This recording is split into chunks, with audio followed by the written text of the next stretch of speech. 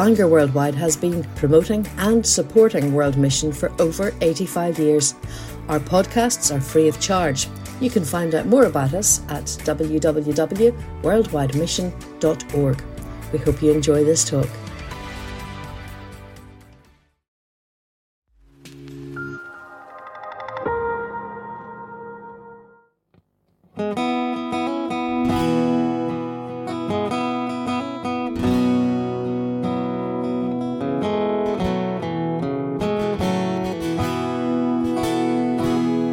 There's good news for the captive, good news for the shamed.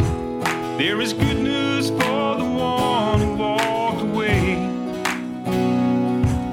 There is good news for the doubter, the one religion failed.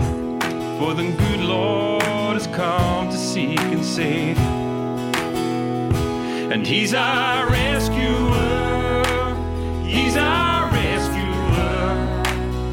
we are free from sin forevermore. And oh, how sweet the sound, oh, how grace abounds. We will praise the Lord, our rescuer. He is beauty for the blind man, riches for the poor. He is friendship for the one the world ignores. He is pastures for the weary, rest for those who strive. Yes, and good Lord, He's the way, the truth, the life.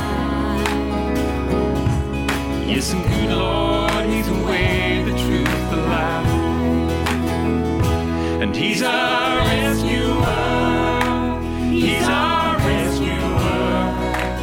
We are free from sin forevermore.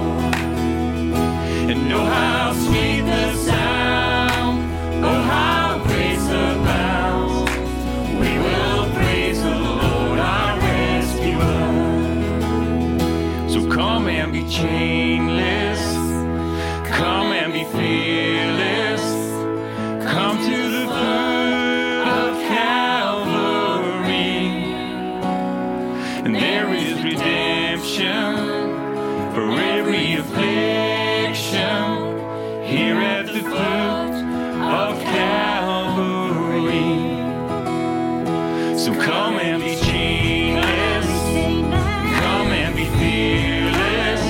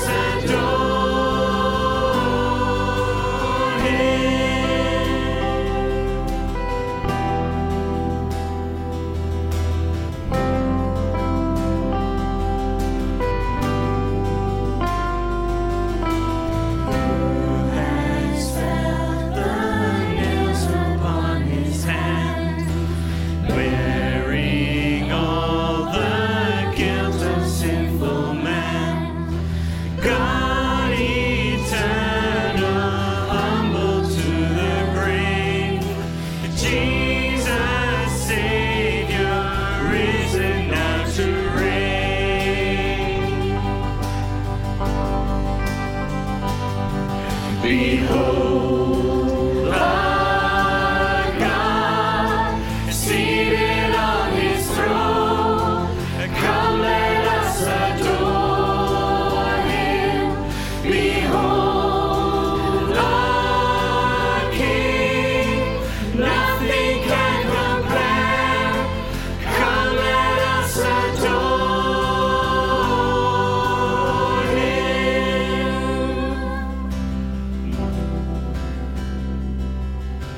You will reign forever. You will reign forever. You will reign forever. You will reign forever. And you will reign forever. You will reign forever. You will reign forever. You will reign forever. Behold, our God, seated on his throne. Come, let us adore him. Behold, our King, nothing can compare. Come, let us adore him. Behold, our God, seated on his throne. Come, let us adore him. Behold, our King, nothing can compare. Come, let us adore him.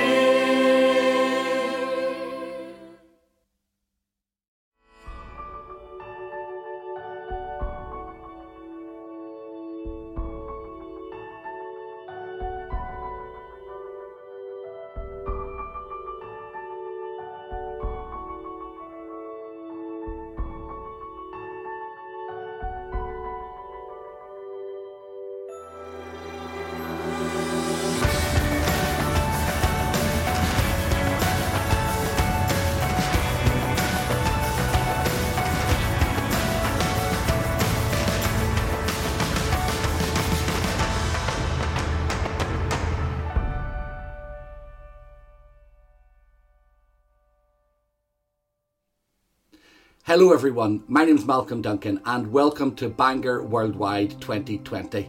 What a privilege it is for me to be welcoming you on behalf of all those who have worked so hard to organise and deliver this year's event. I know it's going to be slightly different, we're going to be online, it's going to feel very different, but right at the heart of Bangor Worldwide, the conviction that God raises people up to send them to our cities, to our nations and to the world is still the heartbeat of all that we are seeking to do. So thank you so much for taking the time to engage this year.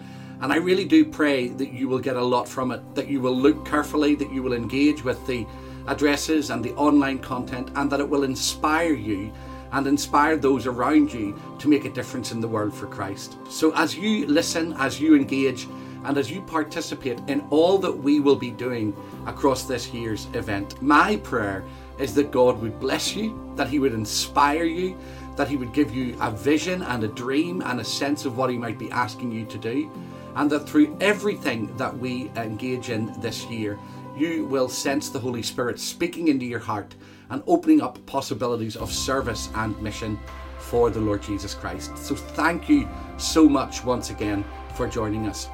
Tonight we're going to be hearing from Lindsay Brown, and I'm going to introduce him in a moment. But before we do anything else, I would really love to pray for this year's event. So I invite you now just to take a moment to pray with me. Father, I want to thank you for every single person joining and participating in Bangor Worldwide this year.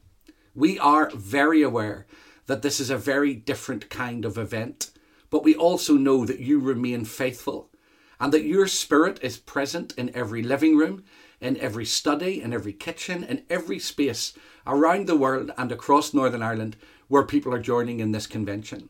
And I dare to ask you that the event will reach more people and have a greater impact than any of the previous events, precisely because it is so accessible online. I pray for the engineers, I pray for the preachers, I pray for the singers, I pray for the contributors, I pray for the administrators, for every single person involved in delivering Bangor Worldwide this year. And I ask that you will give wisdom and grace and patience. Let all of the technology work, and may all of us that engage with this remarkable event sense the nearness of your Spirit and you drawing into our hearts and into our lives. I pray, Father, that you will bless and anoint Lindsay Brown's message as we listen to it in a moment or two, and that you would speak into our hearts by the power of the Holy Spirit. I thank you for your goodness and for your grace. I thank you that you are a God who has at your heart a desire to reach men, women, boys and girls and see the world transformed. And that you, our missional God, call us to follow you and to serve you and to lay our lives down before you in service. We ask that you would be the centre of all that we are and the centre of all that we do. And Father, as we engage in this year's event, whether we be pastors, preachers, traditional missionaries, people who are working abroad, doctors, nurses, engineers, wherever we are, whoever we are, thank you that we have a holy vocation in you. And I pray that this year you will inspire us as we think about what it means to pray, what it means to give, what it means to go, what it means to see our mission field in front of us and to work with you, the Lord of the harvest, because we know that the harvest is plentiful and the workers are few.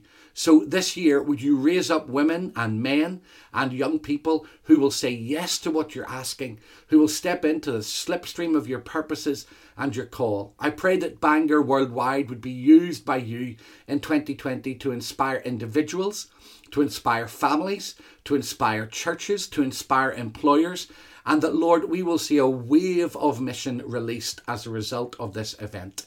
We pray that it will all bring glory and honour to your name, and we ask for your deep blessing upon it all. In Jesus' name. Amen.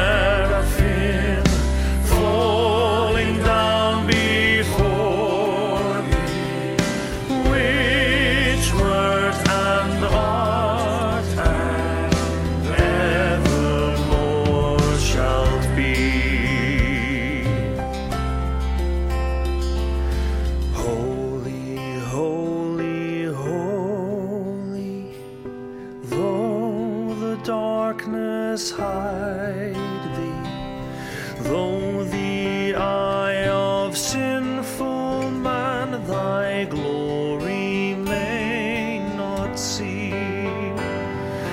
Only thou art holy, there is none beside thee, perfect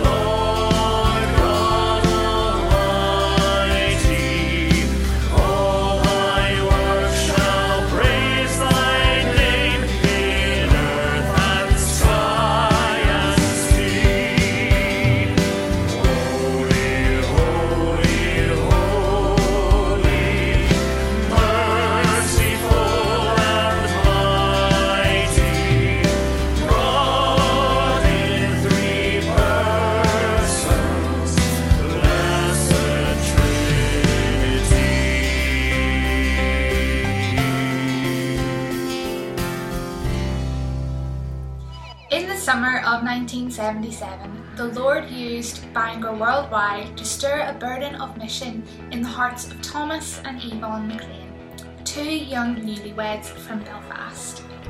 Over 4 decades later, Logos Ministries International is actively working with Christians all over the globe, evangelising communities, equipping believers, and strengthening local churches.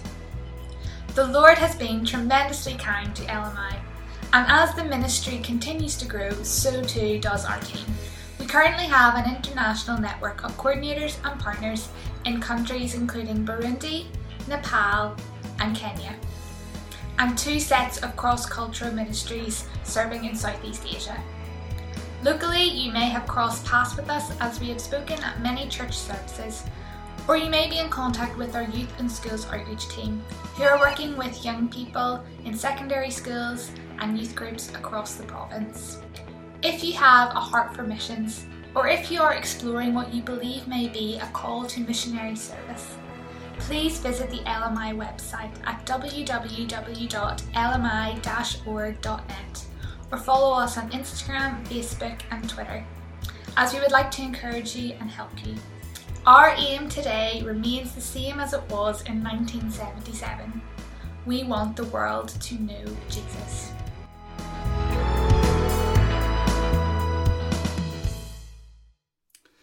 Tonight we have the privilege of hearing from Lindsay Brown. He is a Welshman and he is married to Anne, and they currently live in Wales, and Lindsay enjoys walking in the Welsh Hills and he loves sport. Their son Owen works for Christians in Sport, and Lindsay has a long history of working with students and bringing the gospel to them. He was the General Secretary of IFES, the International Fellowship of Evangelical Students, from 1991 until 2007. And he was the director of the Lausanne movement from 2008 until 2017. Lindsay is currently the director of the Fellowship of Evangelists in the Universities of Europe, which has 60 evangelists who share the gospel in mission weeks and other events across universities in Europe. And this last year, they spoke in 200 different events across 30 European countries. Remarkable. He's the author of a book called Shining Like Stars, The Power of the Gospel in the World's Universities, which is published by IVP. And he is currently working on another book which explores the missiology of Luther and Calvin. Lindsay studied theology in Paris and history in Oxford, and we look forward to hearing what God has to say through him to us tonight. Hello, greetings from across the water in Wales. My name is Lindsay Brown, and for the last 40 years I've been working in various capacities with the International Fellowship of Evangelical Students, IFES, which is the global body linking together Christian unions in universities, these days in 160 countries around the world. In the last 12 years in particular, I've been heading up a ministry called FOIA, the Fellowship of Evangelists in the Universities of Europe, which has as its goal the unearthing and developing of a network of what we would call persuasive evangelists or public evangelists all across Europe, who work in partnership with Christian unions in universities across Europe to reach fellow unbelieving students with the gospel. This evening I'd like to comment briefly on a couple of major developments over the last 60 years or so, which have contributed to the reshaping and the nature of mission all across the world. The first of them is the development of urbanization, or the growth of cities. Let me share with you some facts regarding contemporary urbanization, as this seems to be the major focus of your conference this weekend. In 1850, geographers used to speak of mega cities or world-class cities with a population of 1 million people or more. There probably weren't more than 10 to 12 of those cities in the world at that time. By 1980, however, the number of world-class cities with 1 million or more population had grown from, say, 10 in 1850 to about 225 in 1980. By the year 2000, it was 400 cities. These days, half the world lives in 100 cities. 1/3 of all the economic activity in the world takes place in cities, and the vast majority of innovation. 300 years ago, only 3% of the world's population lived in cities. Most lived in smaller villages and towns and in the countryside. Today, 50% of the world lives in mega cities or major cities, but by 2050, it is anticipated that 75% of the world's population will be living in these cities. Now, this has major implications missiologically for the work of the Christian church around the world. For example, many unreached people groups can be found in major cities because of the movement of peoples around the world. In Cardiff in South Wales, for example, we have one of the best opportunities in the world to reach people from Somalia, a country where there are very few Christians because there are so many Somali immigrants in Cardiff. Some of the best places to reach Iranians in the world are in major cities in England. Iran has one of the fastest growing churches in the world with perhaps 1 million people these days, but quite a number of Iranians have been converted in major cities in the UK. In addition to the opportunities to reach unreached people groups, many of the next generation, the younger generation, would like to live in cities and tend to gravitate towards them. Culture shapers, that's people influential in TV, in the arts, in media more generally, tend to be found in major urban centres, as well as large numbers of the very poor. So the growth of urban centres has major implications for the work of mission in the 21st century. About 15 years ago, London University commissioned some research under the general heading of the Endless City to look at the growth of urbanization around the world. The head of the research team was someone from southeastern Europe called Dejan Sujic. And at the end of his summary of the work, he wrote, "The city is the only game in town." Well, this may be understated because the Bible tells us that we need to reach all people, whether they're in urban centres or in the countryside. But he has a case in point, given the growth of the city, as I've just mentioned. Some people tend to have a rather negative view of the city in the Christian world, thinking or believing that the city is a place to which people have fled away from God. It's a place where you can hide yourself, as it were, from the Christian message. Jacques Ellul, a famous French sociologist, seemed to hint at this in his book, The Meaning of the City. He came from a Reformed church background in Bordeaux. The counter-argument to that, however, is that the Bible starts with man in a garden and ends with man in a city. And so the Bible seems to authenticate the importance of the city. In addition, when you move to the New Testament, you can see from in the book of Acts and onwards that a lot of the early church planting of the early church took place in major cities, beginning at the day of Pentecost in Jerusalem, moving on to Antioch, Philippi, Thessaloniki, Rome, and elsewhere. And many of the books or letters in the New Testament were written to churches which were planted in cities. Then some well-known pastors in our own generation, like Tim Keller, after pastoring a church in Manhattan in New York, has formed an agency called City to City, with the goal of equipping churches to become vibrant Christian communities and testimonies in the major cities of the world. So the cities are important.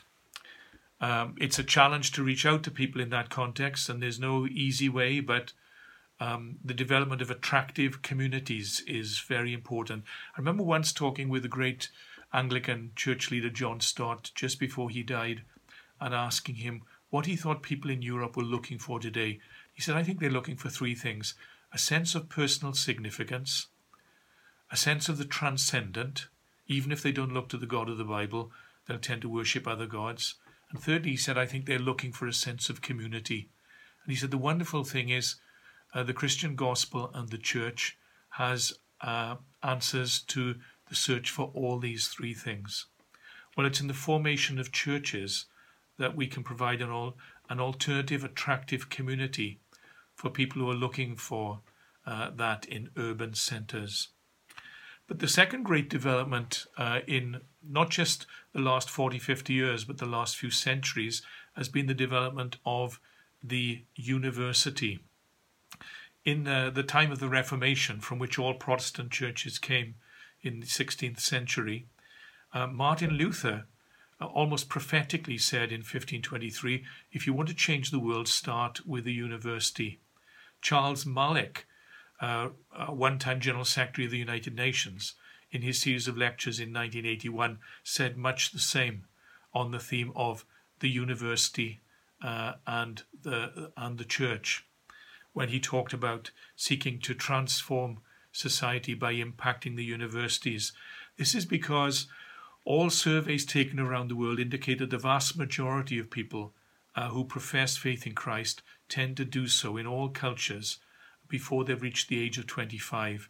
And the time in university is a time which is formative, when they're seeking to put together their value systems and their convictions by which their lives will be governed. Some people, of course, do become followers of Jesus Christ later on in life, but a large number do so before the age of about 25.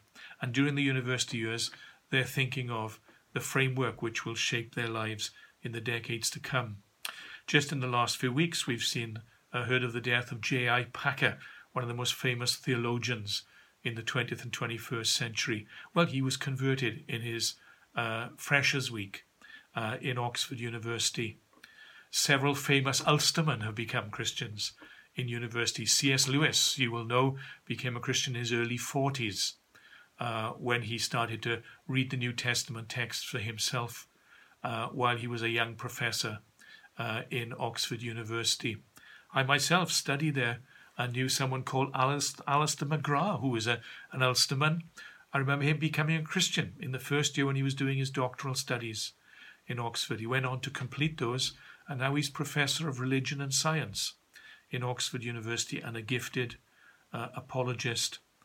So quite a number of Christian leaders have become Christians in university.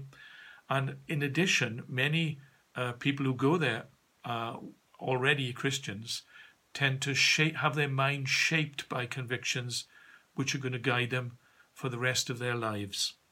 For these reasons, it's important to reach out to university students. The best ways to reach them tend to be through friendship, through small groups, particularly looking at the person of Jesus and the text of Scripture, and through publicly communicating the gospel. That's why FOIA was started, to emphasize the importance of persuasive evangelism. Persuasive evangelism is referred to quite a number of times in the New Testament. If you read the Acts of the Apostles, you'll often see that Paul persuaded people. In other words, he engaged in publicly articulating and defending the Christian faith. And the network, which is called FOIA, seeks to do that through a number of means, through traditional evangelistic preaching, through dialogue, and through apologetics, providing a reasoned response to the challenges which unbelievers bring. Now I'm going to show you some images which highlight the nature of FOIA, which will perhaps help you to understand what we're trying to do.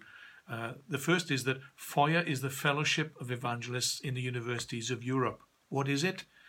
It's a network of Europeans who are committed to the publication of the gospel in the universities of Europe in partnership with IFES national movements, including your own in Ireland.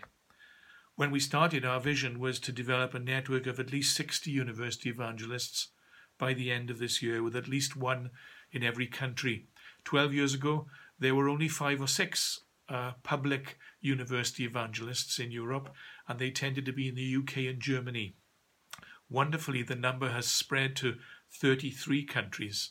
There are still 7 in which we don't have one person who is gifted in articulating the gospel publicly in a university context, but we're trusting God to see those people unearthed and developed in the coming months and years. Our goal has also been to host at least one mission week or events weeks. That's a series of evangelistic talks in every country by the end of this year, and we're well on our way to seeing that happening. What are some of our distinctives? Well, we work in teams with local evangelical student groups, focusing on public communication at 3 levels: proclamation, apologetic lectures, dialogue and debate. We focus on the key universities to start with in a country, bringing together staff from across the country, try to make a big splash with God's help, and then people capture a vision to do the same in other universities across the country.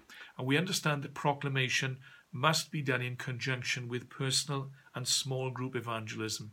This seems to have happened in the Acts of the Apostles, and in churches and in student groups around the world. These tend to be the groups which grow when they work on all these 3 fronts. In addition, we use creative approaches that engage with the culture, including music, drama, film, art, and which open the way for the proclamation of the gospel. We don't see these things as supplanting the role of proclamation, but in supplementing it and serving the spoken and proclaimed word. These are the countries currently in which we have members of the FOIA network, people who give themselves to publicly communicating the gospel. And in the last 6 years, as you can see from this image, nearly every country in Europe has hosted now evangelistic mission or events weeks. We work together not just as a group of 60 evangelists who include pastors, youth workers, full-time student workers, but also in partnership with a growing group of academics, including several from Ireland. John Lennox, you will know well, is an image of John speaking in the University of Prague just 2 or 3 years ago. Often the academics come in and speak from their academic perspective. That opens the door for the evangelists to go in the following week and be more direct in their evangelistic approaches. David Glass is another person from Northern Ireland who's been engaged in doing this in several European countries, most notably in recent months in Belarus, where, as you know, there's a lot of tension at the moment because of recent elections. Now, what's wonderful about the students is that they're very creative in the way that they reach out to their friends. Let me give an example here. This is an image from a series of images from Malta, where there was a very small student group and they were trying to work out how can we communicate to all the students in our university when we only have 5 Christian students to work with. So they decided to do a questionnaire or a survey asking students the question, if there was a God and you could ask him one question, what would it be? They asked the students to pin their questions up on a notice board, which you can see there, and then they agreed to speak to the top 6 questions. They were very bold in writing to even the Prime Minister of the country. You can see his image there. He's the one with the suit on. The others are students. And asked him how he would answer the question. If there was a God and you could ask him one question, what would it be? And he said, I'd ask God, what constitutes a virtuous life? Well, it's not a question most people ask today. It shows he was classically trained. It's the kind of question Aristotle and Plato would have asked. But at least it was the question that was on his mind. And then, anyway, on the basis of these questions, they arranged then a series of public evangelistic meetings, to which a good number came. Again, some of the leaders in the student work are very bold. You will recognize certainly the person on the right of the image here. He's Novak Djokovic, the #1 tennis player in the world. Well, the speaker on this occasion was this young man on the left who had a victim of the thalidomide drug. Nik Vujicic, his name was. He's ethnically Serbian, and he had gone to Serbia to give a series of evangelistic addresses in the universities. The leader of the student work, who knew Novak Djokovic, contacted him and said, Novak, could you do us a favour? Would you advertise the fact that Nick is coming to speak in the university on television? So he did, and here they are, just before the television programme took place. As a consequence, 700 students turned up in the University of Belgrade to hear Nick's message. When students have done their surveys, they address, as I mentioned, the key questions. Here are some debates that they hosted in Malta. Are the Gospels historically unreliable? Does science make God redundant? Being human does not include God. Humanism is enough. And off the back of that, then, they moved on to other more direct questions like, would the world be better without religion? Is God the God of the Old Testament a terrorist God? Are you there, the existence of God? And we always then aim to move on to the core of the Christian gospel in the second half of the week, focusing on the deity, the death, and the resurrection. If we've not done that, we haven't communicated the Christian gospel. But first we have to clear the debris and the questions out of the way before we can speak into that situation. In the last 2 years, we've hosted over 200 of these events or mission weeks in 33 countries across Europe. We've seen the birth of a network of small group and personal evangelism training to complement public proclamation, and the growth of this new network of 50 academics bearing witness to Christ alongside the university evangelists. We'd appreciate your prayers as we seek to expand this work all across the continent. We take our lead both from the scriptures and from what we see happen in the Reformation, where Luther and Calvin went into the world to bear witness to Christ. They didn't ask people just to come to church to hear them, but they went to where the people were, especially the places of influence, particularly the universities. And it's our conviction that we have, as it were, to fight back in going into the world and seeking to bear witness to Christ in these situations where people are influenced and shaped in their thinking. The media, television, radio, newspapers, but also the university, which is the theatre in which we work. Now, as you know, there's been a huge change in this world with the advent, in this year with the advent of COVID-19. So we'd appreciate your prayers for us in the coming months, that we'd be able to make good use of social media to communicate the gospel. We're using Zoom for evangelistic meetings all across Europe at the moment, and doing series. Scottish universities just hosted a series of 10 evangelistic meetings via Zoom, which was hosted by all the universities together, and a large number of students tuned in to watch those. There are many other ways, creative ways, in which students are seeking to reach out through social media to connect with their friends. Please pray for the new academic year that across Europe we'll use these means to connect with students and share the gospel with them. But please pray also that the situation would settle down so we'd be able to engage in hosting these events weeks or mission weeks. Again, over 200 already are planned for next year in 35 European countries. We're praying that God will bring people to himself through those. And then please pray that doors will open across universities all across the continent. And please support your own Christian unions, both in Ulster and in the Republic of Ireland. And if you're tuning in from elsewhere, there also, because they have the potential to be a potent influence in communicating the gospel in cities in our generation. Some people say that Europe is a hopeless continent. Well, our conviction is that it is a continent where there is hope because the gospel is being proclaimed in cities and universities. Please support us in that and pray that God will raise up others to be involved in that ministry too. Thank you.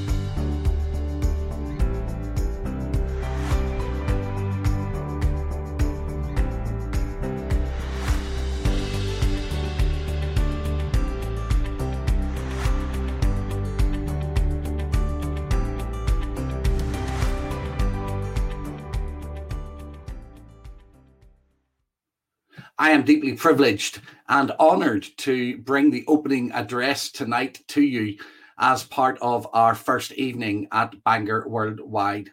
And our theme for this year is an important one. It reminds us of the goodness and the grace of God, but it also reminds us of the deep and the profound calling that God has placed upon our lives. To the ends of the earth, a vision for the city is what I would like to speak to you about tonight. And I pray that as I share, God will open our hearts and our lives to his purposes and to his plans in a new and in a profound way. We stand in uncertain times when politically things are changing, when the pandemic of COVID-19 has caused so much reflection, so much examination, and so much change in our lives, in our churches, and in what it means to live for the purposes of God. I have heard countless numbers of Christians who have struggled with not being able to gather together, of course, who have found it difficult to work out how to do and to be church and to be God's people in this day and in this generation. And that's not just here in the United Kingdom, but with some of the work that I do around the world, from Senegal to South Africa, from China all the way to Copenhagen, from Colombia to Brazil, in Iran, in Iraq, in Syria, in South Africa, in Mozambique, in India, in Cambodia, in Laos, in Vietnam, in Thailand. Christians are trying to work out what is it that we are called to do in this day and in this generation. God knows exactly where we are. God knows exactly what we are facing. And it is my conviction that in his sovereignty and in his purposes, the theme for this year's convention is so timely. To the ends of the earth, that we might be God's people always and in all circumstances, and that we might live intentionally and purposely for him. In a moment, I'm going to read 3 scriptures with you and seek to bring them together in a way that can help us to understand what God might want to begin to unpack and unfold in our lives this week.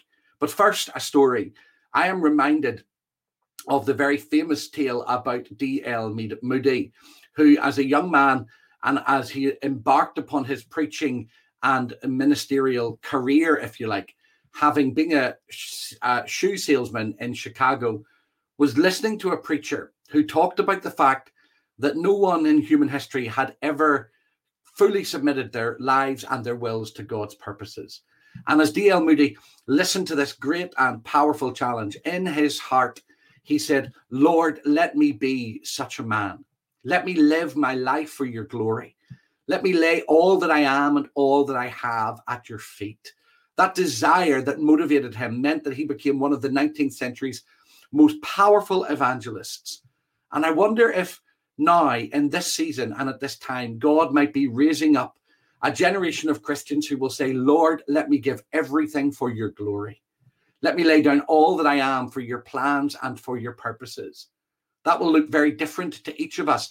And yet, in the midst of all that is happening around us, surely one of the most important things for us as believers to do is to say, "God, what do you want me to do with my life in this season? Where can I fulfill your purposes and live for your kingdom most effectively in this season in my life?"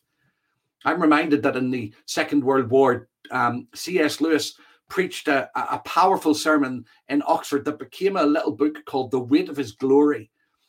In the midst of all of the uncertainty of the Second World War, C.S. Lewis recognized that there was a more profound question that was being raised by the challenges of the world's politics and the world's culture. It wasn't just how am I going to be fed? It wasn't just how am I going to survive this? It was, what is life for? People were confronted with their mortality, with the limitations of their understanding of the world. Their worldviews were exposed as faulty. And in the midst of that, C.S. Lewis recognized that actually the deep and the profound questions of life required an answer. Who am I? Why am I here? What do I do with a life that I know is limited? How do I live well? These are the fundamental questions that we should be answering for our cultures, for our cities, for our nations, and for our worlds. So as we embark on a brief exploration of God's word, I pray that he will speak into your life, your heart, your family, and your church. There are 3 core passages that I would really like to read with you. The first is the Great Commission in Matthew chapter 28. The second is the words of Jesus recorded in Acts chapter 1. And the third are the words, or at least part of the words of the letter sent from Jeremiah to the people of Israel as they were being pulled into exile. So let's turn first to Matthew chapter 28. And all of my readings are taken from the anglicized version of the New Revised Standard Version of the Bible.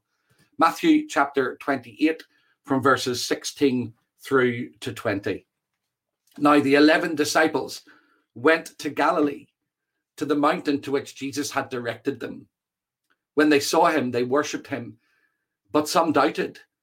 And Jesus came and said to them, all authority in heaven and on earth has been given to me.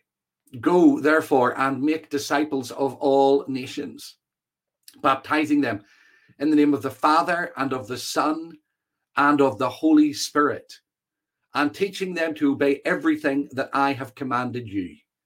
And remember, I am with you always, even to the end of the age. The second reading is taken from Acts chapter 1, and we're going to read verse 8. You will know the story very well. The apostles are in Jerusalem. Christ is about to ascend. That story is told in verses 9 through to 11. He's already told them in Acts chapter 1, verse 4, that they are to stay in Jerusalem and wait for the promise of the Father, the promise of the Spirit's power. And in verse 8, we read this: after they have said to Jesus, will you restore your kingdom now? Jesus tells them it is not for them to know the times of God's purposes and plans, but that they are to remain where they are. And here is the verse: you will receive power when the Holy Spirit has come upon you, and you will be my witnesses in Jerusalem, in all Judea and Samaria, and to the ends of the earth. And then the third reading is taken from the book of Jeremiah. Jeremiah was a prophet that lived and prophesied at the end of the 7th century, end of the 7th century BC, and he witnessed Jerusalem and the southern kingdom of Israel being drawn into captivity, which began in 606 BC. And as Jeremiah sees his people being drawn into captivity and his city, Jerusalem, being devastated, his heart is broken for it. He writes Lamentations and records his heartbreak as he sees young people's lives devastated, families devastated, communities, economies, children devastated by the exile that the people of Israel are experiencing. And all around him, prophets and preachers are saying that God will not let this happen, despite the fact that the northern kingdom had been taken into captivity just 120 or so years before. They thought it would never happen to the southern kingdom. And yet God reminded them and repeatedly warned them that if they didn't obey, they would be taken into captivity. Jeremiah 29 contains Jeremiah's letter that explains to the people of Israel that they are going to be drawn into captivity. And I just want to read one section of it, although we will comment on other parts of it in a moment or two. It is Jeremiah chapter 29, verse 7. As they are being drawn away from their city, as they are about to face the exile that will last 70 years, here is what Jeremiah tells them that God has said from verse 7. But seek the welfare of the city where I have sent you into exile, and pray to the Lord on its behalf, for in its welfare you will find your welfare. Amen. And God always blesses the public reading of his inspired and his infallible word. Sisters and brothers, how do these three passages tie together? On this opening night of Worldwide, how can I inspire or help you to see this big picture that we have for our event this week to the ends of the earth, and then tie that into the topic that I've been asked to speak to: seek the welfare of the city? I think it is very straightforward. The reality is, within the context of the scriptural narrative, that we are called to stand until the end of time and to go to the ends of the earth. And that is one of the things that we will be exploring across our week together this week. I am reminded of the words of the great Christian evangelical Anglican John Stott, who took Matthew chapter 28 and at Acts chapter 1 and held them together with a profound sense of God's purposes and promise. He understood that these were a call that had two sides, one coin with two sides, one plane with two wings, one set of scissors with two blades, however you want to look at it. And those two sides were simple. We were to go unto the ends of the earth, and we were to stand until the end of time. In Matthew chapter 28, we are reminded that Jesus says to his disciples, I will be with you always, even to the end of the age. And in Acts chapter 1, verse 8, as we read earlier, we hear Jesus saying to his disciples, and you will be my witnesses in Jerusalem, in Judea, in Samaria, and to the ends of the earth. These are the great promises, and this is the great call placed upon all of the people of God. We go to the ends of the earth, to Jerusalem, to Judea, to Samaria, and to the ends of the earth with this message of Christ and with the hope of the gospel. And we stand until the end of time. We never give up. We never give in. We never walk away. These two sides of this remarkable commission given to us by God are our great privilege and honor. I am reminded also that Matthew chapter 20, it doesn't tell us that we do this in our own strength. If you read it carefully, you hear the words of Jesus that tell us, all authority in heaven and earth has been given to me. Therefore, you go and make disciples, teaching and baptizing in my name, and I will be with you always, even to the end of the age. I remember one wonderful Welsh preacher trying to explain this to me, and he said, Malcolm, the great commission to go, to live with such intentionality that we will transform and be a presence and a light to the world around us is like a block of wood held in a great vice. And that great vice has a great assurance and a great instruction. The great assurance is all authority in heaven and earth has been given to me. Therefore, you go. We don't go in our own authority. We go in Jesus's authority. We don't go in our own power. We go in Jesus's power. We don't go in our own ingenuity or intuition or creative strategies. We go in the promise that all authority in heaven and earth has been given to Jesus. We go as his ambassadors. We go as his people. We go as his hands and his feet and as his heart into the world.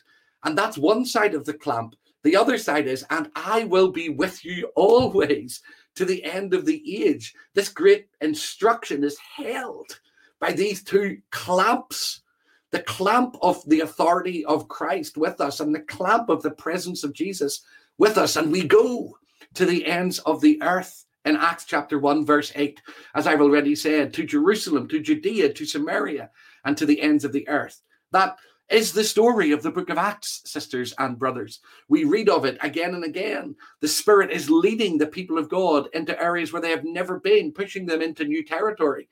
He breaks out in the pouring out of the Spirit in Acts 2 that they might be his witnesses. He drives them into the streets of Jerusalem in Acts 2, 3, and 4. He drives them into Judea in 4, 5, 6, and 7. He drives them into Samaria in 8, 9, 10, 11, and 12.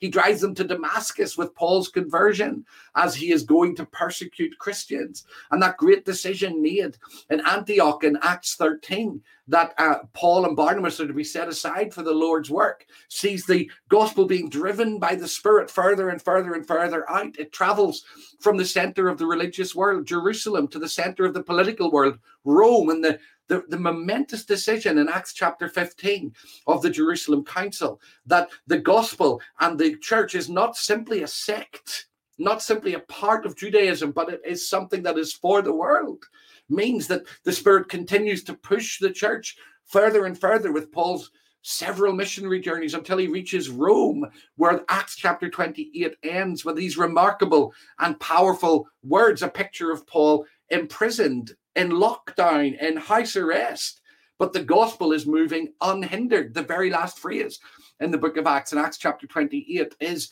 that the gospel moved without hindrance. We stand until the end of time and we go to the ends of the earth. This is the great call and the great privilege of the people of God. And we are called to make disciples and to be witnesses, not in our own power, but in the power of the Holy Spirit. This is the call of God, and it's what we're going to unpack right across this week. And what about the city? What about the Jeremiah 29 phrase that I have brought to you and the scripture that I have read? Well, in our going, and Matthew 28 is not just about the intentionality of becoming a missionary. It's about living in such a way that our lives reflect these values and purposes of the kingdom and the kingdom's purposes. Where we are to seek God's will and purpose. We are to seek God's purposes for our lives.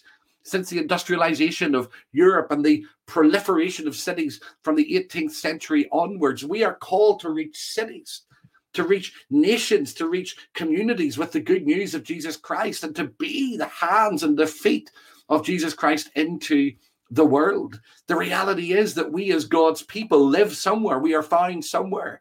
We shouldn't have a theology of absence, but a theology of presence, not a theology of running away, but a theology of being planted in our communities. And to be God's hands and feet where we are means that we have to remember some of the deep challenges of Scripture about living for God's purposes as God's people in God's world as carriers of God's presence. And that can mitigate sometimes against some of the theology that we may think we have heard that tells us that we are to run away from the world, that we are to disengage from the world, that we are to be absent from it. But maybe the way that has been taught or the way we have understood it needs some correction. How do we combine the call to stand until the end of time and to go to the ends of the earth and to seek the welfare of the city and be present in our communities, to be present in the strategic places where God has placed us?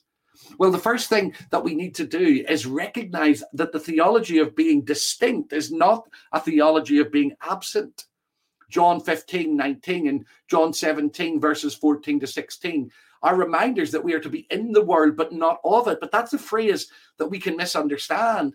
And we can translate that into ideas like running away from our communities, closing our church doors, locking our lives away from the people around us. That isn't what God has called us to do. And it's certainly not what the New Testament teaches. And it's not what Jesus meant there. And it's not what John means in his general epistle or Paul means. Paul explores the same idea of being in the world as God's presence and power, but not shaped by that culture that we are finding in Romans chapter 12, being God's light and God's presence in the broken world around us in Ephesians 4:22 to 24, and living as God's people in 1 Thessalonians chapter 4, verse 1. You see, when we read in 1 John 2, verses 15 to 17, do not love the world or the things in the world. The love of the Father is not in those who love the world. For all that is in the world, the desire of the flesh, the desire of the eyes, the pride of riches comes not from the Father, but from the world, and the world and its desires are passing away. These are instructions not about running away from our world and physical presence, but not being defined by its culture, not allowing the culture, the politics, the ideas, the worldviews of the society around us to become our worldviews, but instead to let gospel worldviews, gospel culture, and gospel ideas invade the world. We live as God's people, his hands and his feet, infusing our cities, infusing our workplaces, infusing our homes, and being God's hands and feet where we are. That is what Jeremiah meant when he said, seek the welfare of the city. He was telling the people of Israel that as they were being drawn into captivity to places that they didn't want to be and facing challenges that they didn't know were around the corner, they were to live distinctly as God's people. Of course, they misunderstood that. And they became assimilated into the culture. They became like the culture. That's not what we're called to be. And it wasn't what Israel was called to be. We're called to be in the world distinctly as God's people. And that can express itself in a number of core commitments that I want to share with you as we come to a close. Number one, we are to be rooted in Christ and placed in the world. Where you are and what you do and where you live and where you work, that is the place where you can serve God. And if we cannot serve God where we are, we will never serve him where we are not. And understanding our whole lives as vocational is deeply important for us as we carry the light of Christ into the world around us. Secondly, we understand what it is to be the hands and feet of Jesus into our culture, into our cities, into our workplaces. We serve the need in front of us. We are the presence of Christ. We carry the light of the world in our hearts and in our souls, in our conduct and our behavior. We have a deep and a profound understanding that we are God's people living in this world for him, a world that will one day be redeemed from the top to the bottom. Thirdly, we need to develop an ecclesiology, an understanding of church that sees presence, proclamation, being prophetic, being the people of prayer and purpose as central. I mean by presence, we are his hands and feet, serving the poor, engaging with the marginalized. I mean by proclamation, explaining the gospel with words, teaching the whole counsel of God.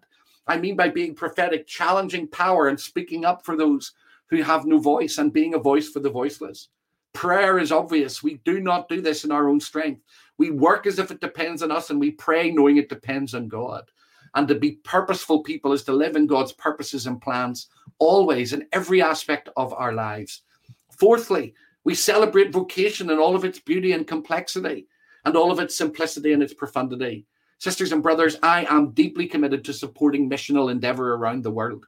I want to be a church that is at the cutting edge, part of a church that is at the cutting edge of sending and supporting people, encouraging people as the Holy Spirit sends them around the world, standing with them financially, prayerfully, building teams around them. It takes a church to raise a traditional missionary, and we should be sending them. We should be encouraging them. We should be hearing God together and finding ways of answering his call. And maybe God is calling you to do something that involves going to the ends of the earth. But maybe God is calling you to live as a doctor, a lawyer, a teacher, an accountant, a factory worker, a civil servant in the city of Belfast or Bangor or London or New York or Helsinki or California or wherever you might be. You see, vocation is not just about those special things. Vocation is living in the place where God has called us with the glory that God has given us for the purposes that God has laid out in front of us. We need to discover and celebrate that in our churches once again. Fifthly, we serve God where we are, not where we are not. We're not looking for some other place to serve him. We're not waiting until everything is perfect. We serve God where we are. Belfast needs Christ, and Northern Ireland needs Christ. The Republic of Ireland needs Christ. Our cities and towns need Christ, and we stand with that. Jeremiah was saying to the exiles, serve God in exile, serve God in this city. Sixthly, we understand and live out the gospel as an imperative in the world as the people of the missional God. That means we use words to explain that the gospel is this: Christ died for our sins according to the scriptures, 1 Corinthians 15, verses 3 and following.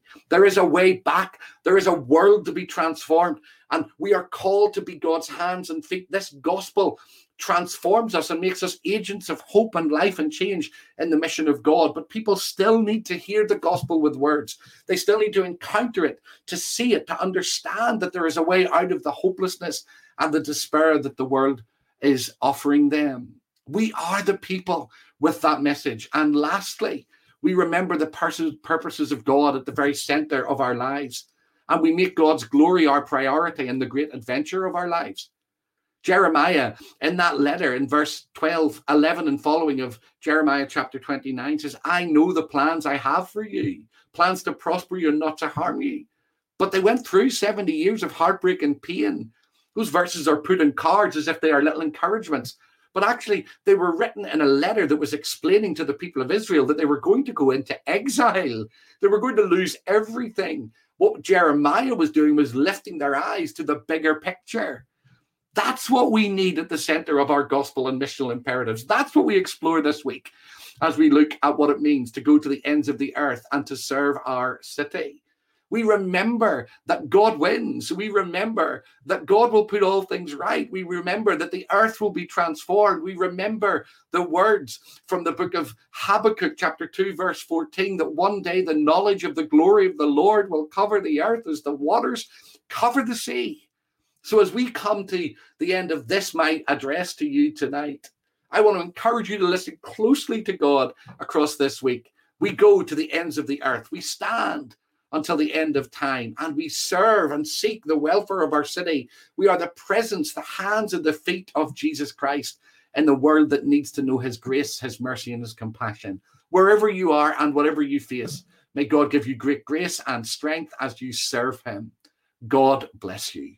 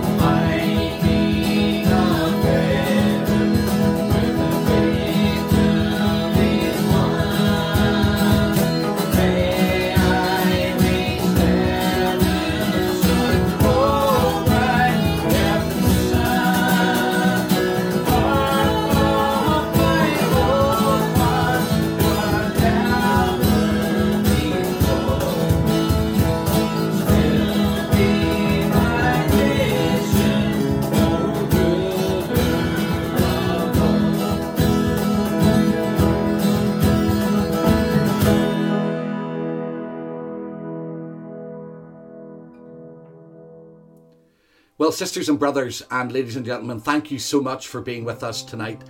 What an encouragement it is to hear from God, and I pray that the Spirit of God will have spoken into your heart and into your life about all that he might be prompting you to do and calling you into.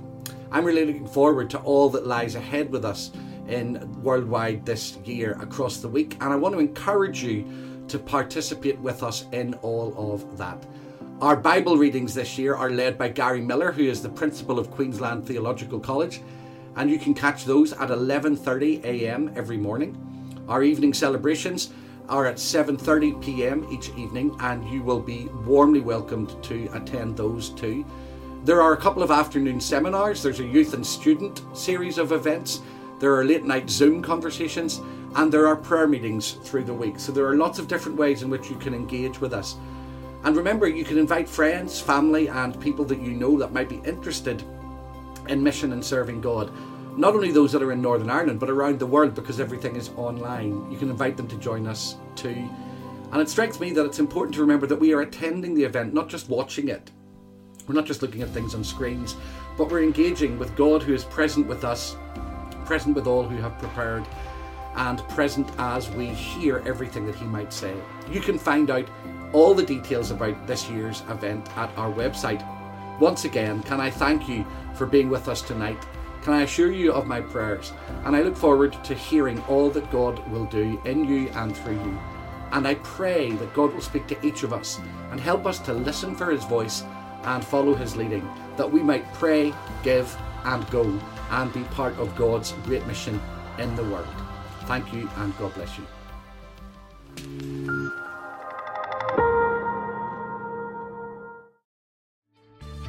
We trust you've enjoyed this podcast. If you'd like to make a donation to support the work of Bangor Worldwide, please visit www.worldwidemission.org/donate.